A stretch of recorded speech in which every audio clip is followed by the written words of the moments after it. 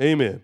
And if you have your Bibles, let's go to the book of Isaiah, chapter 61. Then we're going to jump over to the book of John 15. We have to title sermons, somewhat. So this title of this sermon is God Chose You. But in Isaiah 61, this is a prophetic word about Jesus. It says, the Spirit of the Lord is upon me because he has anointed me, verse 1, to preach good things to the poor. He sent me to heal the brokenhearted, to proclaim liberty to the captives, the opening of the prison to those who are bound, to proclaim the acceptable year of the Lord and the day of vengeance of our God, who will comfort all who mourn, to console those who mourn in Zion, to give them beauty for ashes, the oil of joy for mourning, the garment of praise for the spirit of heaviness, that they may be called the trees of righteousness, the planting of the Lord, that he may be glorified. Now let's go to John chapter 15. John chapter 15, verse 1. John 15:1, Jesus speaking, I am the true vine, and my Father is the vine dresser. Every branch that does not bear fruit, he takes away, and every branch that bears fruit, he prunes it that it can bear more fruit. You are already clean because of the word which I have spoken to you. Abide in me, and I in you, as the branch cannot bear fruit of itself unless it abides in the vine, and neither can you unless you abide in me. I am the vine, you are the branches. He who abides in me and I in him bears much fruit. Without me, you can do nothing. If anyone does not abide in me, he's cast away, he's withered. They gather them up into bunches and throw them in the fire to be burned. I don't want that. Just saying. If you abide in me and my words abide in you, you will ask what you desire and it will be done for you.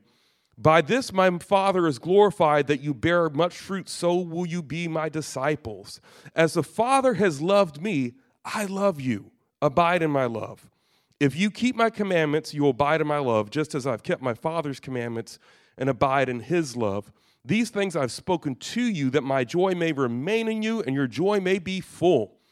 This is my commandment, that you love one another. As I have loved you, you also love each other. Greater love has no one than this, than to lay down his life for his friends. You are my friends if you do whatever I command you. No longer do I call you a servant, because the servant doesn't know what his master is doing, but I've called you friends, because all things that I've heard from the Father I've made known to you.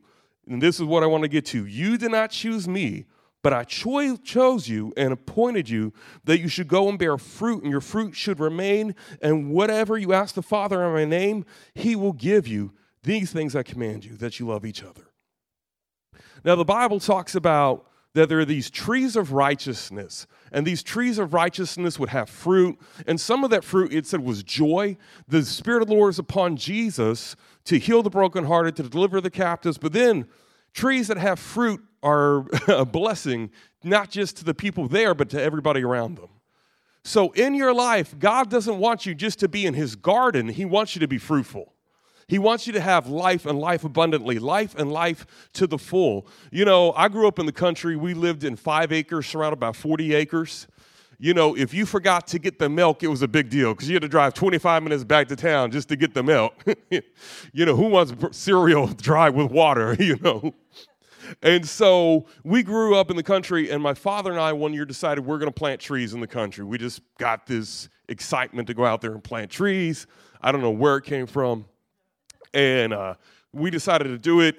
And where we lived in the country, the dirt, we didn't know it had clay in it, like red clay that would stick to your post hole digger. So you'd be trying to drill a hole, and it would literally kick the post hole digger out of the hole. You'd have to beat the dirt off of it. Farmers are laughing. I knew nothing about this.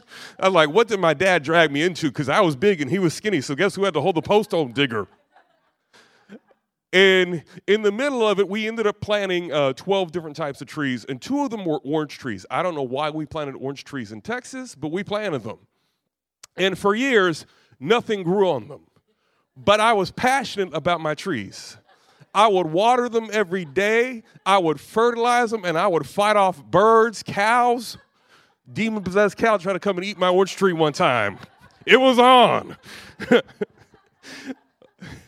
And one year, it was very cold. It was about November. These orange trees bloomed, and they had giant baseball-sized oranges on them. And I said, well, there's no way they could taste good. And I picked up this large navel orange, and it was about 38 degrees outside, and bit into it, and it was cold, and the juices were inside of my mouth, and it was like the freshest, most awesome thing ever. And I said, this is what God says when he says, I want you to be fruitful. My Father's glorified that you could be fruitful. I shared all that fruit with all my friends. Everybody at church got an orange or two. I couldn't wait because what had blessed me came from effort and caring for something, then wasn't just for me. It was for my friends. It was for my family. It was for everyone. You see, a lot of times in old school church, not that it was bad, we would preach people get saved so you can go to heaven. Well, we want you to go to heaven. That's good. But you are somebody's orange, John Artser. You are somebody's orange that's going to bring life to other people. The reason I said that, he preached a sermon about an orange years ago. You are a blessing to somebody that's waiting to happen. So here he says, you did not choose me. I chose you. That takes a lot of pressure off of you. You know, your mom and daddy, some of you grew up in church and your parents drug you to church. Some of you never grew up in church. Other things brought you to church. But a lot of times we put too much pressure on you. No, God had a plan for your life before the foundation of the world. The Bible says he knows your days, for as yet there were none of them. He wrote them in his book. God exists outside of time. He created time for us. He's in eternity. He had an eternal plan for your life. So he saw you before you were a gleam in your daddy's eye. And he had a plan for your life. So when you came to church and God revealed himself to you, you didn't have to save yourself. He saved you. He chose you so you could bear fruit. Your fruit would remain, and whatever you ask God to do, he's going to give you because he chose you. So the first point I want to make in this being chosen, your life is not an accident. God wants you to be fruitful, not just to get to heaven by the skin of your teeth, but he wants you to be blessed, to be a blessing to other people. He told Abraham, I will bless you to be a blessing. God has called you to be a blessed so you can be a blessing to other people. Wherever you are a blessing. Wherever you go, if you're in college, you're a blessing to the people around you. If you're in school, if you're in business, wherever you are, he chose you. You see, the devil lies to people. He tells some people, maybe you weren't chosen. Maybe you're an accident. Maybe something that happened in your life defines who you are. Maybe you're not a tree, you're a bush. You know, when I was a young kid, my Sunday school teacher led me to Christ like at 5 years old. And I knew God had called me to preach and wanted to preach. I got so excited about wanting to preach, I baptized my sister's Barbies. She didn't like that. And it was just what I wanted to do. Knew God had called me to preach. Ended up going to public school. I had other siblings. I struggled with learning and was diagnosed with severe dyslexia. And they said, well, hey, we got a special ed program that can help these kids. They put me in special ed, where the special education teacher would look at us and say, there's nothing wrong with y'all. Y'all are just stupid. You're lazy. You'll never be anything. Told me that for 3 straight years, me and the other kids. So as a kid, I figured they were saying that because I was bad for not being able to do what other people could do. And I figured, well, if I tell my parents she's saying this, they're going to know I got in trouble at school. So I just kept letting this lady tell me this for 3 straight years, from 5 years old to 8 years old.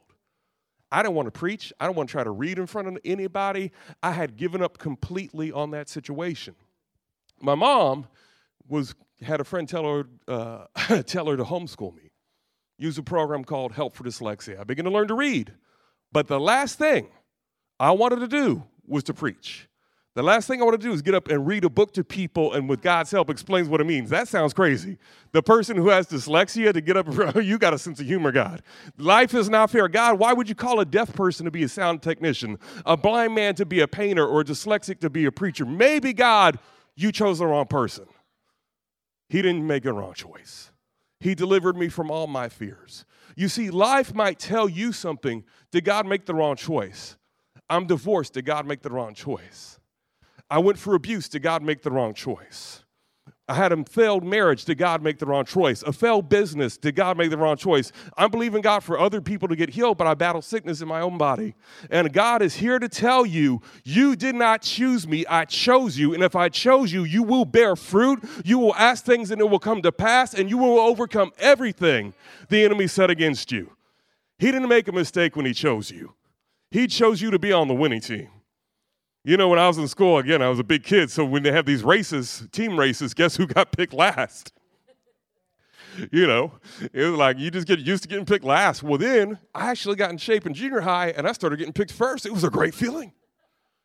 For some of you, life has tried to tell you you've been picked last, but God wants you to know for his team, he picked you first. He didn't pick the strongest, the wisest, the smartest, or the richest. He said he picked the foolish things of this world to confound the wise, the weak things to shame the mighty, and those who are nothing to make them something, so only he gets the glory.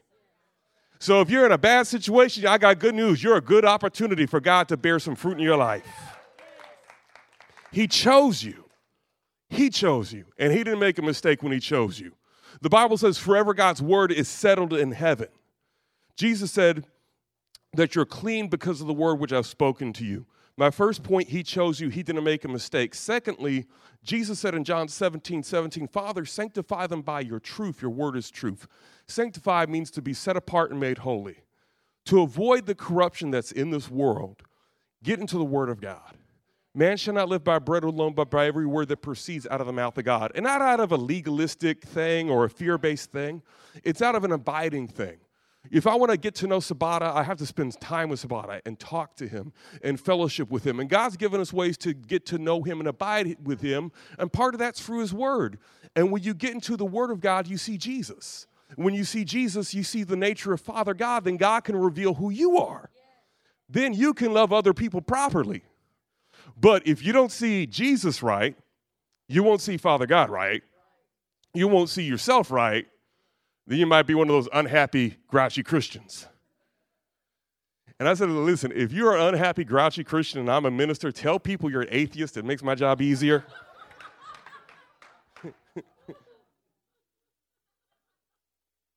Or at least take the fish off your car, please. It said in Isaiah, he would give you the garment of praise and the oil of joy. Jesus said, I spoke these things to you that my joy could remain in you and my joy could be full. In his presence is the fullness of joy. At his right hand are pleasures forevermore. John Archer was preaching 2 sermons on worship. This house is a house of worship. One of the first things I loved about coming to the Epicenter maybe 5 or 7 years ago is I'd been at a place where churches would have 20 minutes of songs and then it's over. And the first time I came to the Epicenter, like, okay, it's probably like those types of churches. It was not. It was 2 hours of the most refreshing worship ever, and it felt like 20 minutes because the presence of God was there. When you come into the house of God, you're not just coming so we can play a song. We're coming so we together can minister to the Lord and worship, give him the glory he's worthy of. Then he can come with his presence and begin to show you who you are, begin to restore your soul, begin to heal your body, and begin to reveal how good he is to you. Times of refreshing in the presence of God.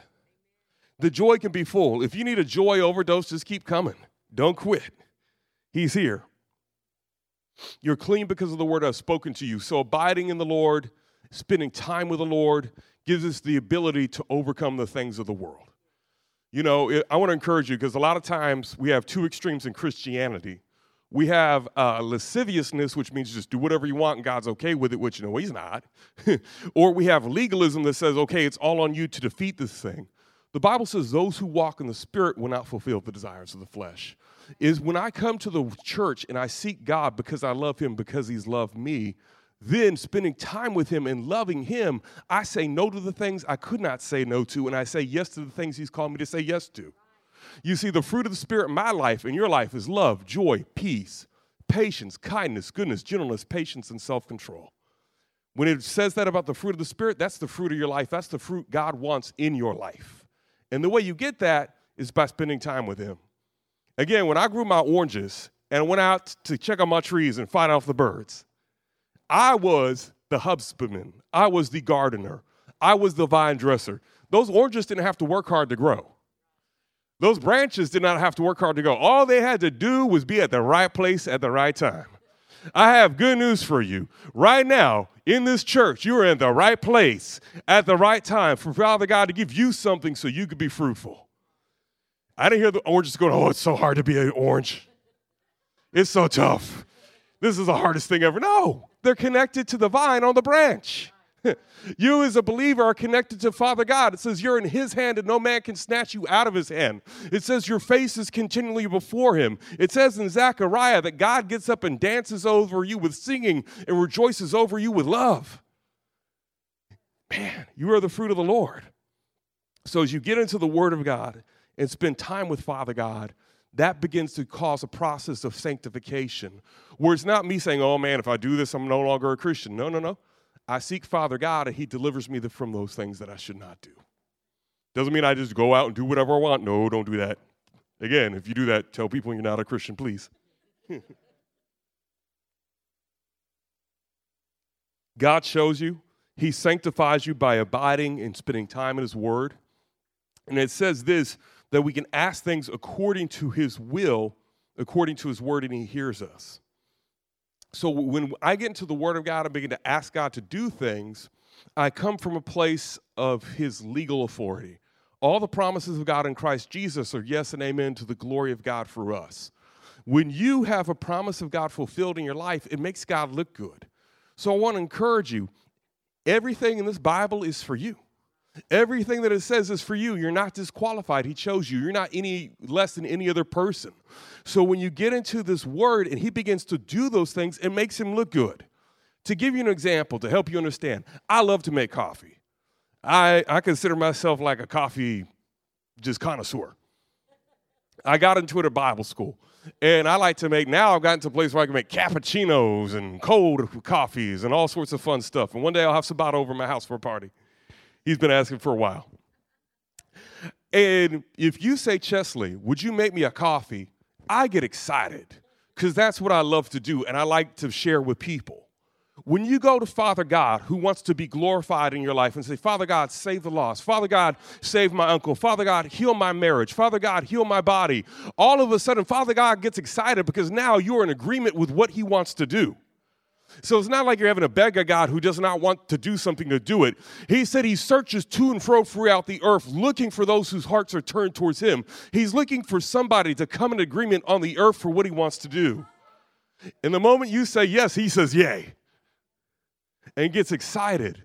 The best days for the epicenter is yet to come. The best days for your life in God is yet to come. When you say yes, God says yay. It says that he is glorified that you bear much fruit. He's glorified. Now, I want to get into my last point and get you out of here. Don't have to preach a long time for God to move.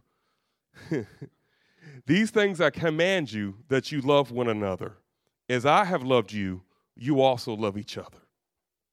This is my commandment, that you love each other. Now, you see, a lot of Christians go through stuff in life and in church where they get hurt and offended in church. So they say, I like God. I even like the pastors. They're cool. But I'm not sure if I want to go to church anymore.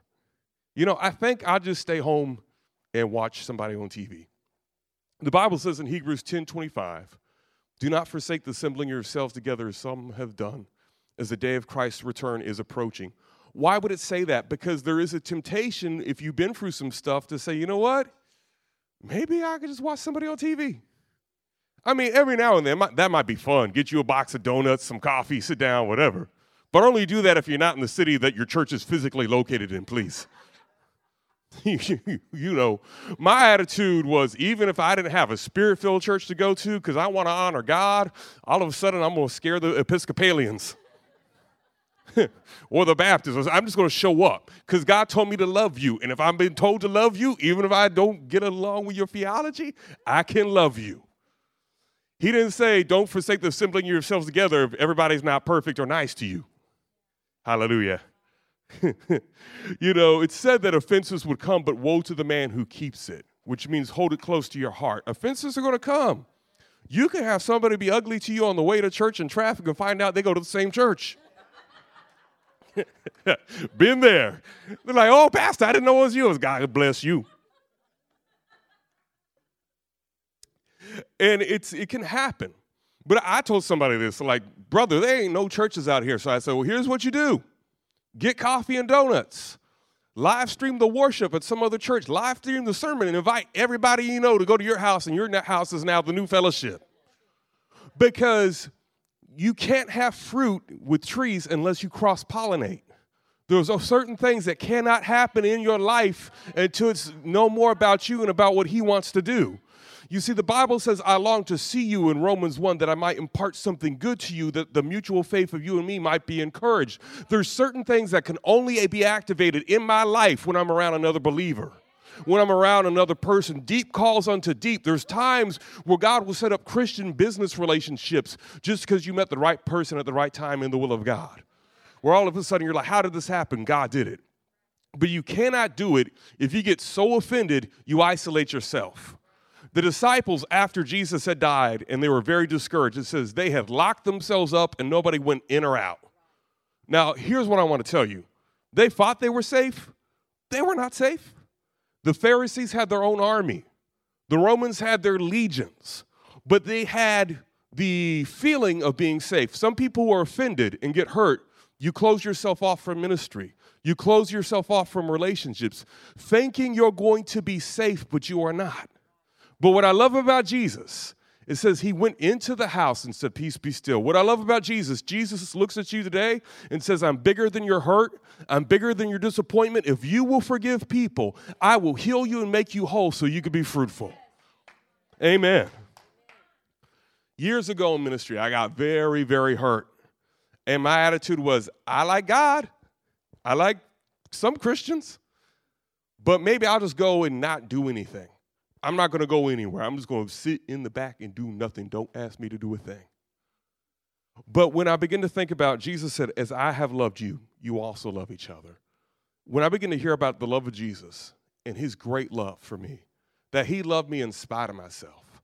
I'm like, well, Lord, then your love is greater than the hurt I've been through. I forgive the people who've hurt me.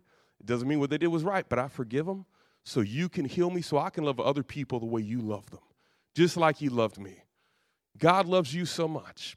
It said he knew you before the foundation of the world. You see, we get to put on for people, but he saw us not just at our best, but at our worst. And it said, for the joy that was set before him, he endured the cross, despising the shame. And you were his joy. When he was at the whipping post, it was for you. When they beat him with their bare hands and put a crown of thorns on his head and mocked him and said, you're the king of the Jews, and spit on him, it was only because of you. He could have called down angels to deliver him, but he did not. He went on that hill, Golgotha, carrying the cross, was nailed to that cross as people mocked him, and he died, torn apart. It said he was so badly beaten in Isaiah, he no longer looked human. And all of that was for you. Every wicked thing that I ever did, every lie I ever told, everything that I deserved to be punished for was put on him. And it said the wrath of God was poured upon him. So you and I could be spared, become the sons and daughters of God, become redeemed. And when Jesus said it was finished, the record of your sins were washed out with the blood of Jesus. Though your sins were scarlet, they became white as snow. And he looked at you and said, I've loved you with an everlasting love. And with loving kindness, I've drawn you to myself. When Satan reminds you of your past, you remind yourself of the blood of Jesus. It said the blood of Cain, Abel cried out for vengeance, but the blood of Jesus speaks better things. And it still speaks over your life. And if he's loved you so much where he forgave you, forgive other people. I told a couple this in counseling one time. I said, if y'all could love your little children the way you do, you need to love each other like you love your children. Your little babies do anything. It's all right because they're your babies. I said, y'all are husband and wife. I said, that's how much Father God loves you. He loves you the moment you make a mistake. It's over as long as you say Father. Love each other like that. Don't close off your blessings out of anger. If Jesus forgave you and I, let's forgive other people. The last point, and I'll make this, John 15:18, I'll be politically incorrect. If the world hates you, you know it hated me before it hated you. If you were of the world would love you as its own. Yet because you're not of the world, but I chose you out of the world, therefore it hates you. Remember the word I said to you, a servant is not greater than his master. If they persecuted you, if they persecuted me, they will persecute you because you keep my word. So, as a Christian in this world, sometimes people don't like you, and you're like, what's wrong with me? Nothing's wrong with you. It's actually something's right with you. The world doesn't understand why you are the way you are. So we can't get caught up in hating a world that hates us. We pray and intercede for a world that doesn't understand us. It's like the Bible says, to those who are being saved, you are the aroma of life, and to those who are lost, you are the stench of death. you're like a Christian liver. People either like liver or they don't like it. That's why you just can't, if you're a milquetoast Christian, then yeah, you can get along with everybody. But when you are a real Christian, people are going to have an opinion about you one way or another. But don't take that opinion personal, because if they said Jesus was Beelzebul, they might say some stuff about you. That might mean you're doing a good job. And you don't get offended at them, you pray for them, because they can go from being Saul to Paul if you keep your heart right. You know, we don't wish bad on anybody. We just have to have an understanding. Because our human frame of mind, if somebody's upset, I did something wrong. Not all the time. You know, I was at a job, and they used to call me preacher boy. And they're like, you know, they wanted to know something bad about somebody. Like, don't ask preacher boy. He doesn't say nothing bad about nobody. That's actually a good reputation you want to have. Don't ask Chesley. He don't say anything about anybody. As much as possible, I'm not perfect, as much as possible, knock over my coffee might be a situation. Joking. But the world's not going to like us. You know, if you say stuff about Jesus now, people before, I mean, this is why I don't even do social media too much. You tweet something about Jesus, and now they can say that's exclusive. It's hate speech, you know. I have a friend, he works for Campus Crusade for Christ in Colorado, and he was talking about that back in 2004. They were calling Christianity hate speech, you know. I'm like, well, the religion that commands us to love and forgive? Do they read what the other religions say to do people to the different religions? It's like it's the most pacifist religion in the world. But that's how Satan works. Satan won't fight against Satan. But you and I as believers, don't be surprised when the world hates you, but don't get into hating the world. Love the world. Pray for the lost to be saved. Believe for God to do great things. So I want to encourage you. God chose you. He didn't make a mistake when he chose you. To live a sanctified life just means to get into the Word of God and get into worship so God can make you who he's called you to be. Ask God to do big things because he likes doing big things for you. Ask and he will do it for you. Love each other, and don't be surprised when you don't fit in, because God never called you to fit in, and he called you to stand out. I just want to pray over you and bless you this morning. Father, I thank you for this house, Lord God. You said they are the trees of the Lord, the trees of righteousness planted by the Lord, full of fruitfulness. Father God, I thank you, God, for fruitful health in people's physical bodies, Lord God. I thank you, God, restoring people's health. No more symptoms of arthritis or blood pressure or diabetes, heart disease, any of those things. I rebuke in the name of Jesus. I thank you've called us to have life and life abundantly, to walk in good health and prosper, even as our soul prospers. And Lord, for those who are enduring financial hardships, Father, I thank you Christ was rich, yet he became poor, that we could be rich for his suffering. So I call people's finances blessed, their business is blessed, the work of their hands are blessed, Father God. Lord, I just thank you they have a supernatural ability not just to pay off debt, but to give and help others, Father God. And Lord, we thank you at Epicenter Church, we will see the sick healed, Father God, the lost saved, and we will see other trees in this house bearing much fruit, Father God. I thank you. You be glorified in this house. In Jesus' name, amen.